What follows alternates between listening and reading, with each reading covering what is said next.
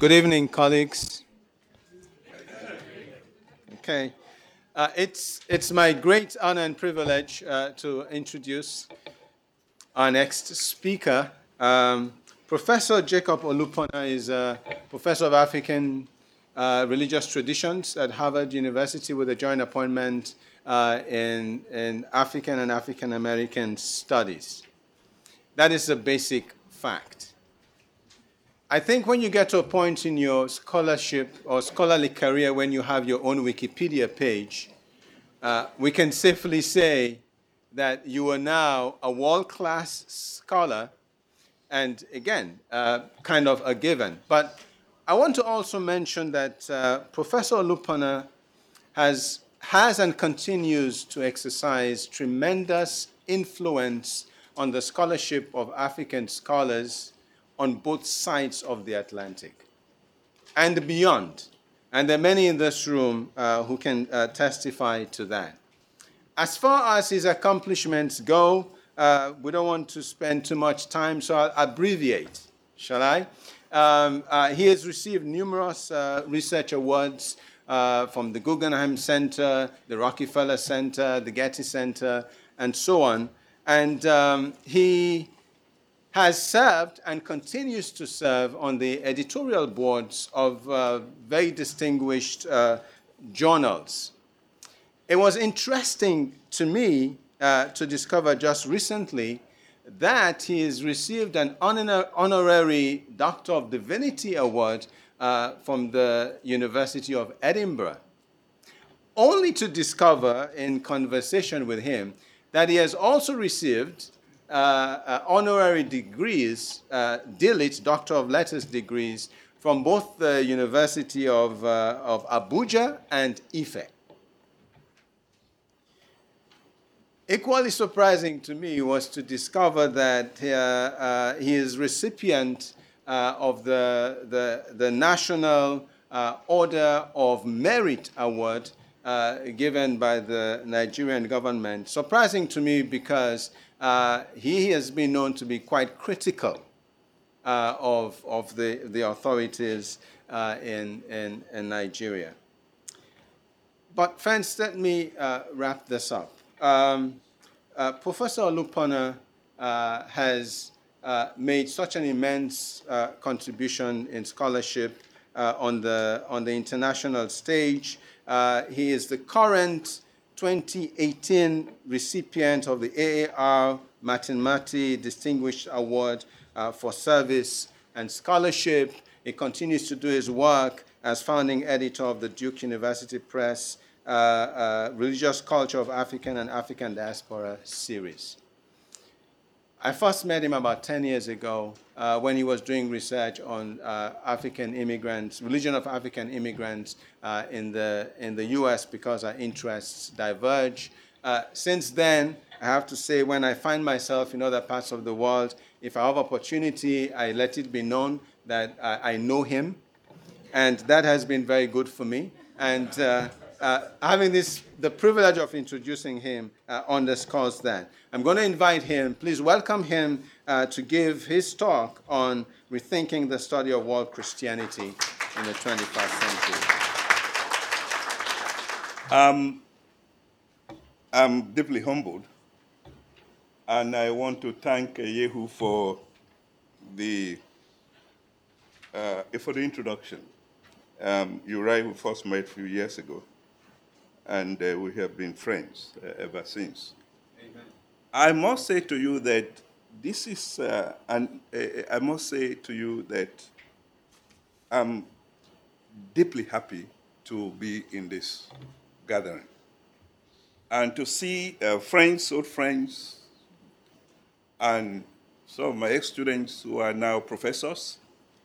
And I also know that I am in good company based on my own background as an Anglican, the son of an Anglican priest, and given what I think I've been able to accomplish as an individual and as a scholar. So I want to thank the organizers of this conference for the invitation. And I want to thank specifically Afe Adogami, my former student, Richard Young, Raimundo Barreto, and the students who have come to welcome us, to take us from the airport, and to be here. I titled my talk "Rethinking or World Christianity and the Agenda for the 21st Century."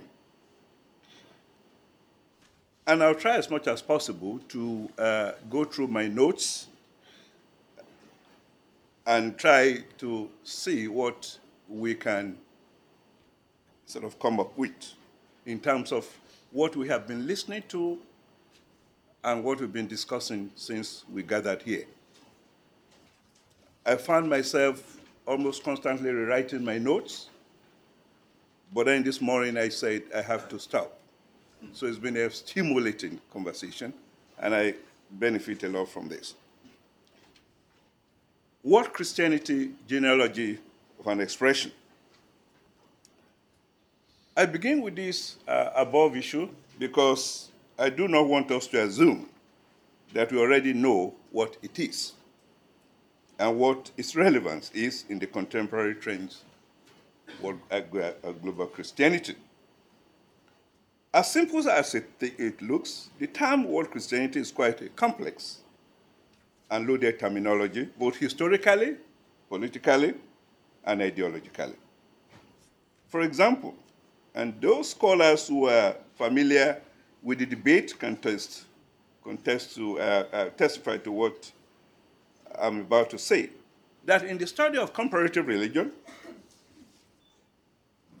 many of us object to the use of that term, the use of the term world religion, because it became not only a religious class terminology, but also a pejorative term exclusive to higher religions, or the so-called higher religions, reflective of Karl Jasper's Adria Age civilization. And I remember when I joined Harvard and I was given the opportunity to pick an office out of 3 buildings, I deliberately chose the Center for the Study of World Religions. Because when I was a graduate student at Boston University, we weren't welcomed, because we were not considered to be part of higher religions. So that was why I chose that office. And I'm still there. It's also the case that even those who study Islam, Christianity, Buddhism, and Hinduism, within the history of religions, do know fully well that it's highly problematic. And it was the reason why, when I had a conference 2 years ago to organize a meeting on Yoruba religion, which is considered to be a global tradition, I call it Yoruba as a global religion. And I'm glad there are Brazilian scholars who are here, and I'm sure they will bear me witness that Yoruba is a global religious tradition. We must say that we need to then constantly be mindful of how we use the term world Christianity. But at the same time, I must acknowledge that it doesn't carry the kinds of stigma that world religion carries. And to use the language of the Latin American liberationist, we can say that it is on the side of the oppressed and the other. It's almost the opposite of world religions, because it focuses on the global south as the privileged majority, and if you like, call it minority folks, who really make claim to that term. So that's the beauty of it. So world Christianity, for me and for most of us, will be seen as a heuristic concept that conveys multiple meanings, equally useful in describing what we variously do in this field of interest. So I have watched the conversation in the last few days relating to methodology, theological, historical, political, sociological, and I find all of them very, very fascinating. The term itself may mean, for us, Christianity in the South, which is Asia, Africa, Caribbean, and Latin America. And it may stand for Christianity as represented in the whole world, both within the global South and the global North, that is Christianity as a world religion. It may also signify the idea of the global South coming to evangelize the global North, particularly North America and Europe. What in my earlier work I referred to as a reverse mission. That was a term I coined in 1990, and we often use it. People don't know where it came from. So if you now use it from now on, know that I'm going to have a patent on that word. Besides that, it may refer to the globalization of Christianity from the South. That is Latin America exporting liberation theology to other places, Africa exporting the theology of enculturation, Asia exporting its wisdom traditions as influences on the status and identity of Christianity in North America and Europe. And those of you who are dealing with graduate students will know that this is exactly what is going on. You may find a Korean who is in Kenya. You may find a Latino or Latina who is in Asia working, and they're working on Christianity in the same context. So the local and the global have sort of come together. All I'm trying to say here is that we need to be able to understand the context in which this term is used and be free to use it as we find it necessary. So the above represents the varieties of the various lenses of viewing the idea of world Christianity, showing its complexity, robust nature, scope, and reach, as well as its limitations. So it humbles us.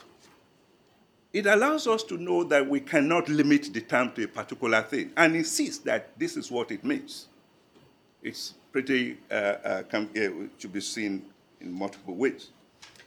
My central concern here in this presentation is to raise a few emerging issues in the study of world Christianity and to map out for us the contours of the scholarship in local, transnational, and the global context. If you feel offended with some of the things I need to say, please let me know when we leave this room. I am going to be deliberately provocative in that. It is to enable us advance the scholarship. The global North and research infrastructure. From all the available statistics that we have, the West and the global North continue to be the financial epicenter and the intellectual and academic hub of world Christianity. He who pays the piper dictates the tune, we say. The genealogy of wealth accumulation, coupled with the capitalist mindset and drive of the West, makes the global North unavoidably not only the commercial center of Christianity, but also the space where knowledge production takes place.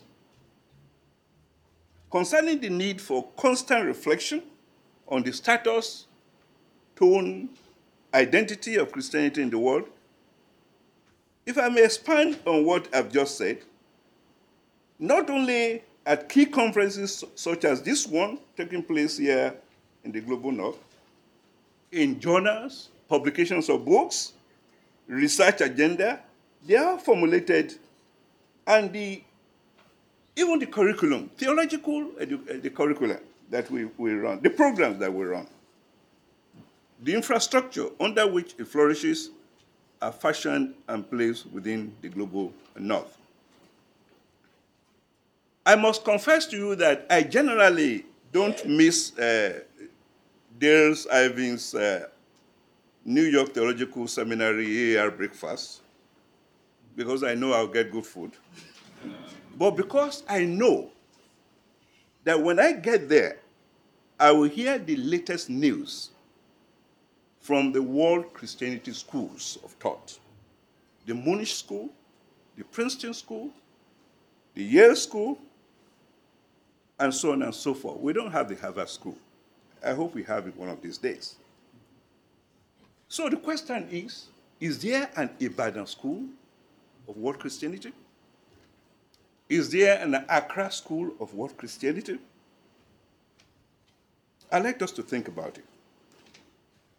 So the question then for us, and I must quickly say that, and it's not because Afe was my student.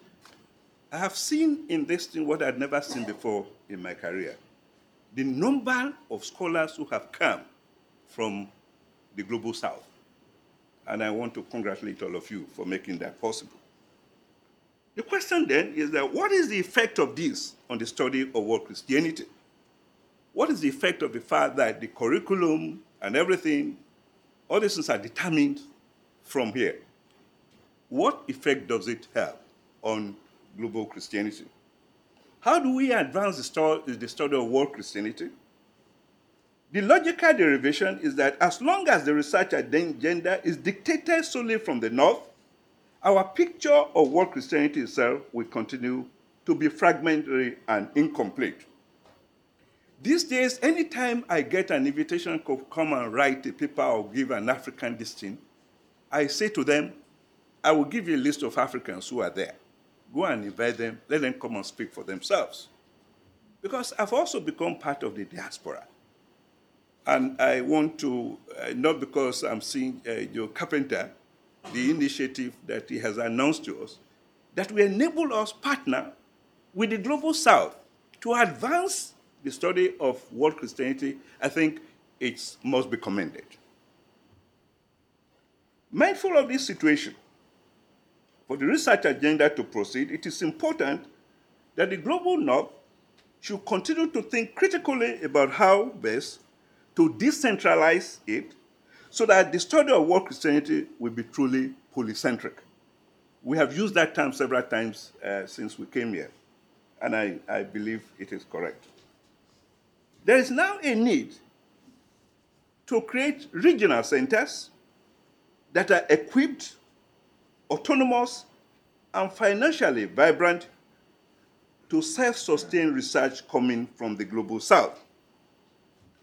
I'm not talking about the fact that there are no journals or conferences coming from the Global South. One of the journals I know is Orita, published at Ibadan. It's one of the oldest in the world. But my observation has been that when these journals take initiative, it is considered a local production, not at par with their international counterparts.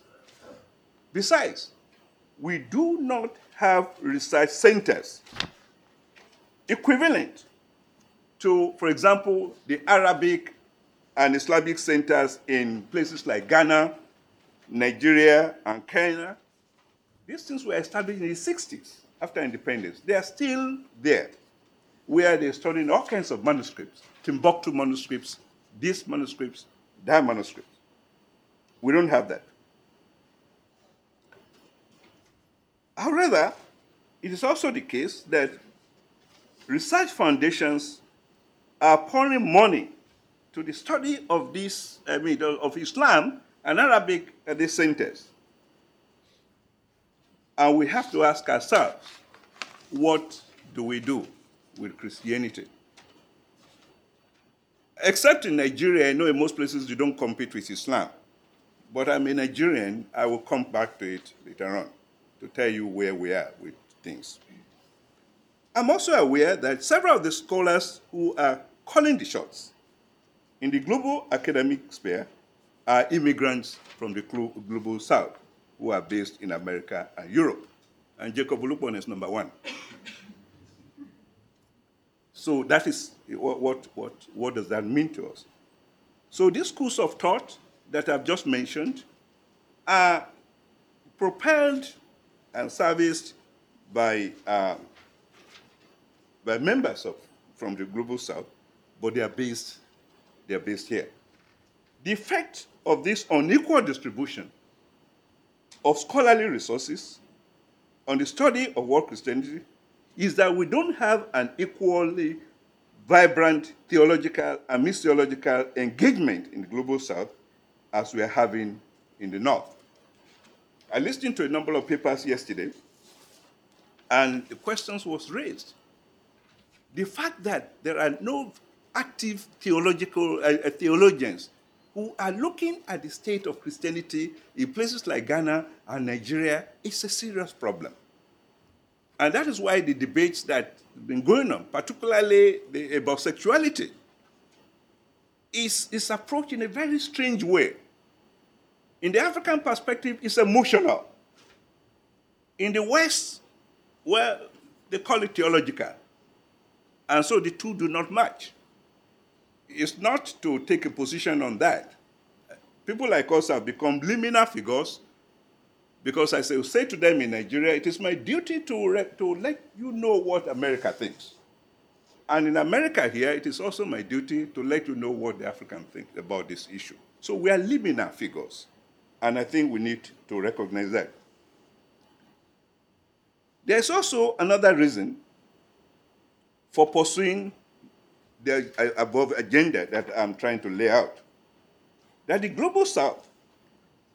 Global South, Christianity is not sufficiently engaged in dialogical conversation with the Global North. If there's going to be a new agenda, and that's why I call it rethinking world Christianity in this thing, we must engage this thing. This thing must begin.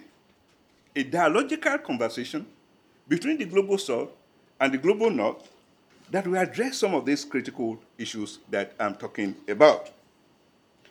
Somehow, my involvement in this thing has taken me to what I consider to be my root. And I'm willing, as a scholar, to pay a price for it, as you will hear pretty soon. This reflects the situation that I'm talking about.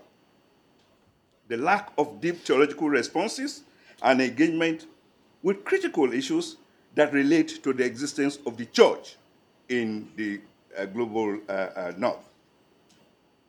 And on a personal note, I must say that I find myself increasingly unintentionally getting into trouble simply because I know fully well that all is not well with Christianity in Africa, and particularly Nigeria.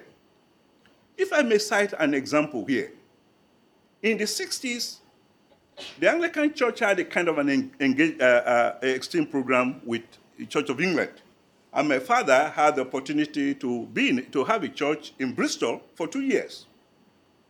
Most Anglican priests at that time, or people of his age, had that thing. They went to England for 2 years, not to get a degree, but just to have the English experience. And so when they came back home, they were well equipped with a lot of things. They knew the English church very well, and they were never taken by surprise, any debate taken on. Most people do not know that before the debate about gay and sexuality thing, the debate was about polygamy. And Africa was affected by that.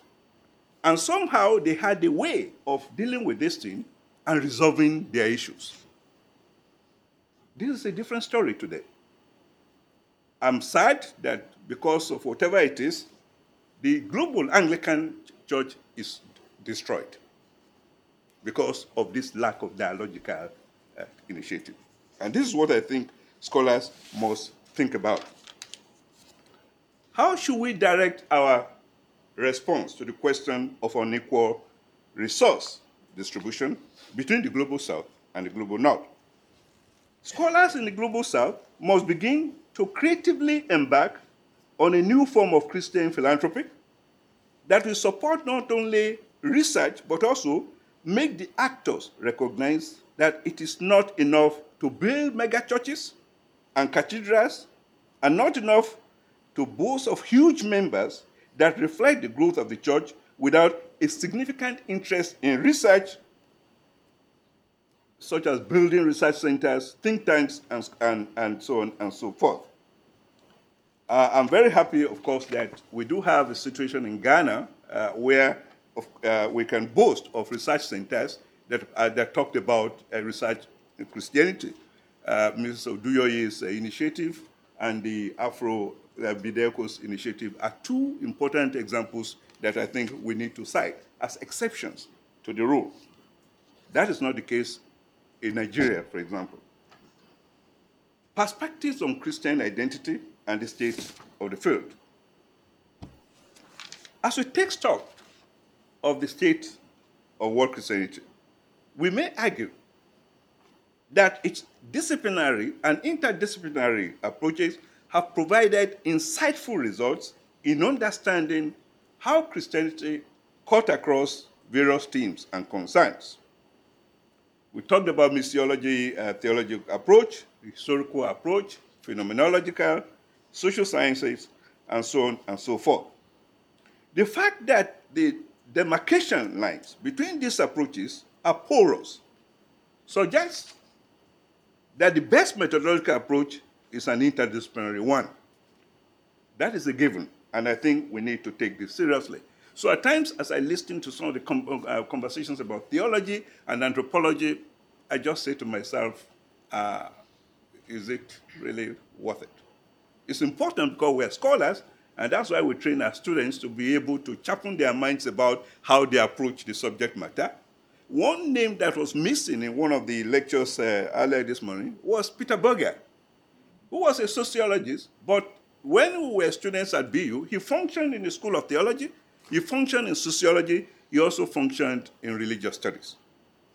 That may be an exception, but it was quite accepted in those three traditions, and he functioned very well because he was able to bridge the gap between what you call studying religion in terms of its history or origin, in terms of its function, the instrumental thing we have been arguing, and in terms of its essence, its intrinsic value.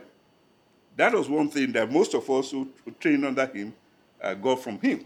And you can apply that to any religious phenomena that you want to study, be it a church, be it a ritual, you kind of just look at that. When I read my students' essay, and I look at that, and I don't see the third thing, I say, go back and write that essay. Let me move forward. The fact that these lines, of course, and these approaches enable us to think critically about the phenomena is important to us. So it is then important, and it's imperative to invest time and energy in the development of paradigms from the global south and stop looking at world Christianity simply through the lens of Western methodology alone. I have, in my own way, referred to these kinds of approach as indigenous hermeneutics. I was in one of the sessions today, and the issue of language came up. Unfortunately, I had to leave. It was in David Kapstein. I had to leave. What are we talking about? As we study Christianity in local context, we find out that within it itself, these terms that are expressed in languages are very important. The traditions are interpretive traditions. They are not just data that because we are doing empirical work, that we just have to apply sociology and apply Foucault and apply Gadamer and apply this thing. They are interpretive traditions, and the language will lead us to how they describe themselves. And that can be the beginning of interpretation and analysis. So what does that mean for us? It calls into question what we call methodology, and it calls into question what we call theory.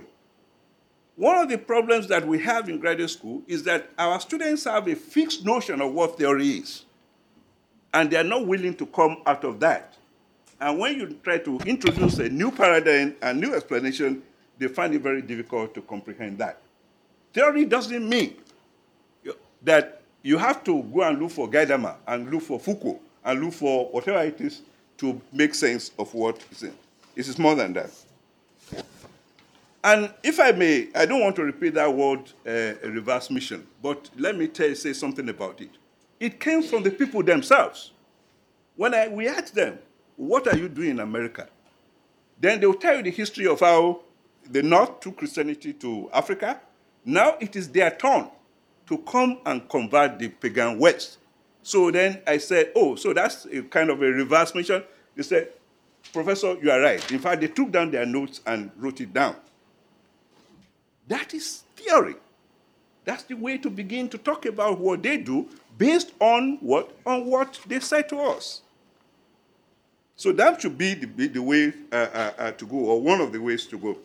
We may also argue that perhaps the most pivotal movement in the study of world Christianity have been signified by the following major features: the study of world Christianity that has provided material, important materials of robust scholarship among us, for scholars. Here we may mention the activities of the missionary vocation itself, the generative prospects arising from ecumenical cooperation, the crucial work of contextualization when it comes to studying Christianity in the global South, as well as interfaith collaboration. If you take any of this term, any of these themes itself, you'll find out that they're loaded, and we may want to follow that. I'm going to skip that because you know what I'm talking about, and we spend quite some time looking at that. Let me talk about what I consider to be challenges in the study of world Christianity in the 21st century.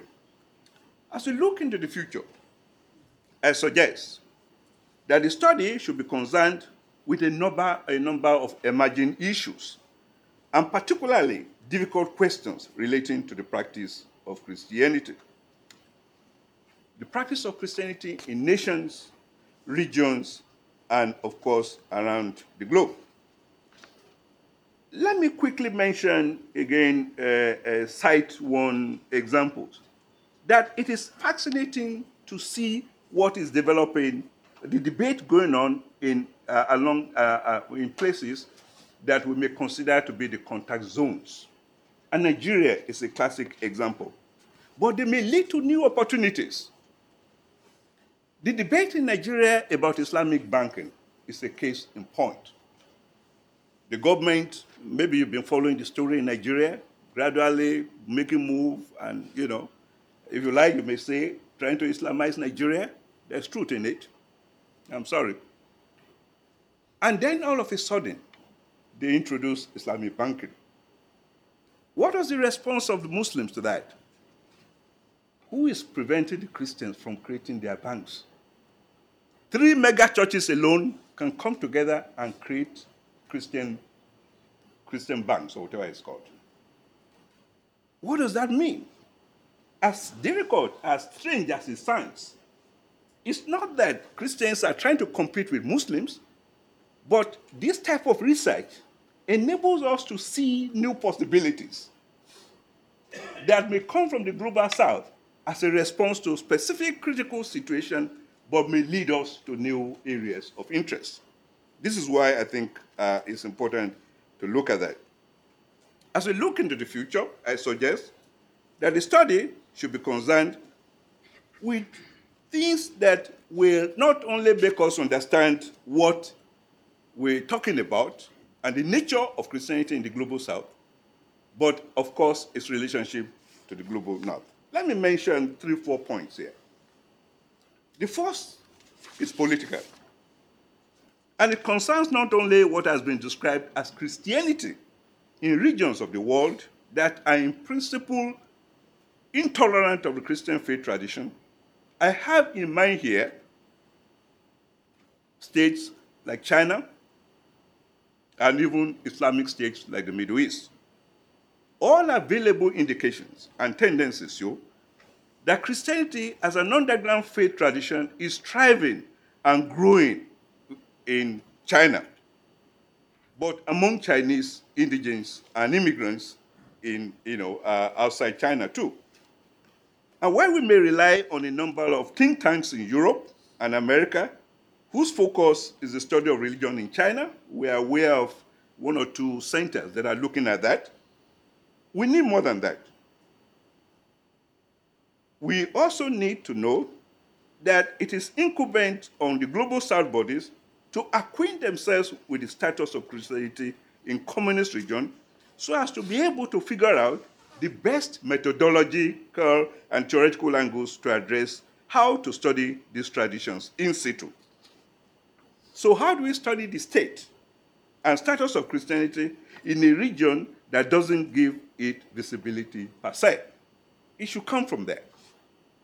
Our effort should simply be to help them make it happen.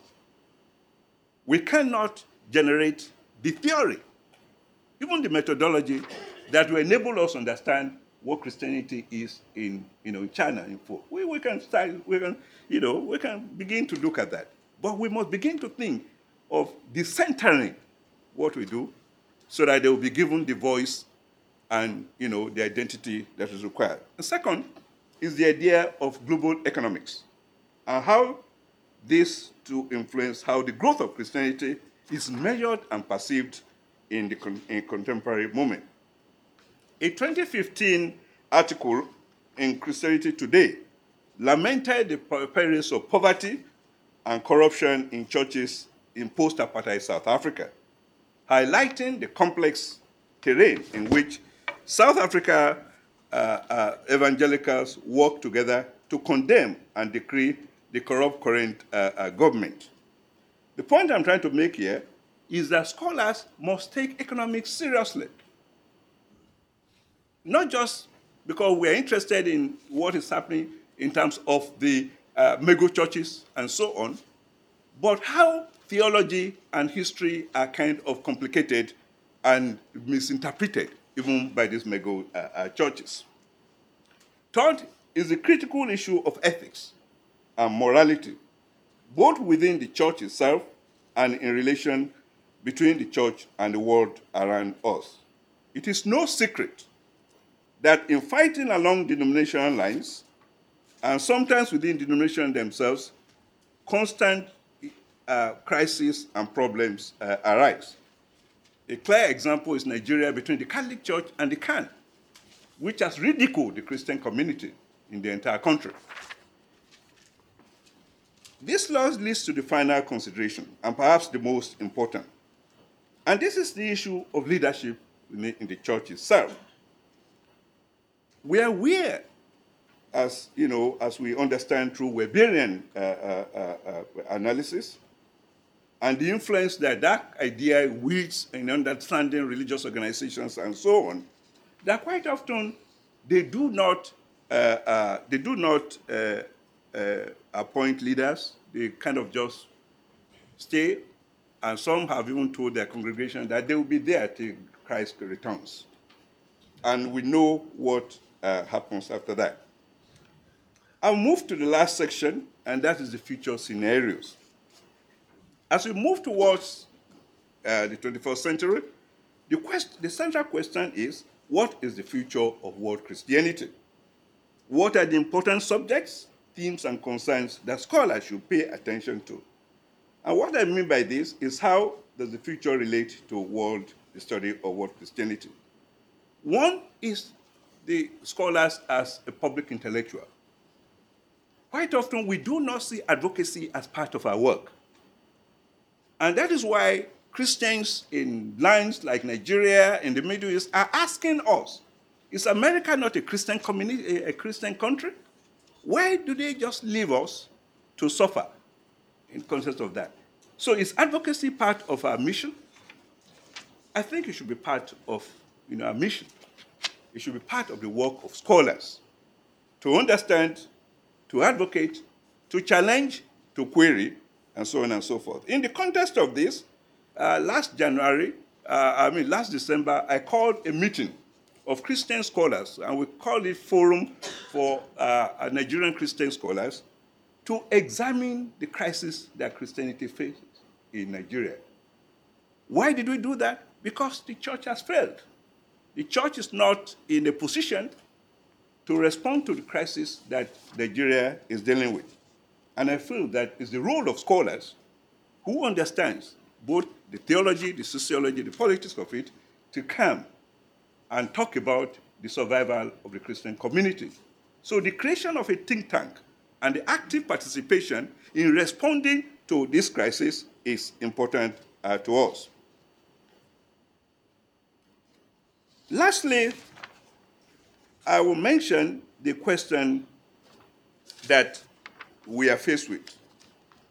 And what is the role of world Christianity and scholars of world Christianity in the ascendancy of populism in the global north? Don't be surprised. Quite a number of Trump supporters are located in Africa. Don't be surprised. Why? And why is it that they have not been responsive to the kinds of cries and the complaints that we have made in the global north? Part of it also relates to what I said earlier on, the lack of this dialogical conversation between the global south and the global north. Because if we are able to understand why they will vote for, why they want to vote for Trump, then we'll probably be able to know why Christianity is in trouble in most parts of the global south. Middle East is a clear example that we are all familiar with. We must now, in conclusion, I must say that there's a need for us to create regional centers. And I'm hoping that AFE and its colleagues who have determined that this is going to be a yearly conference will be able to locate one of those conferences in African country. I'm not saying you have to take it to Nigeria, Kenya, Accra, and the rest of that. Is the trend now in African studies. African studies meetings, occasionally, I think 1 in 3 or 4 years, is taken to an African country. We can take it to Asia, we can take it to Mexico, Latin America, not only because it will enable those scholars out there to make claim to this subject matter, to also see themselves as part of this scholarship, but that will enable us to make a very important point in the sense that this is a global subject. It is not limited to North America, it's not limited to Europe, but I think it's something that we want to share with the rest of the world. Thank you.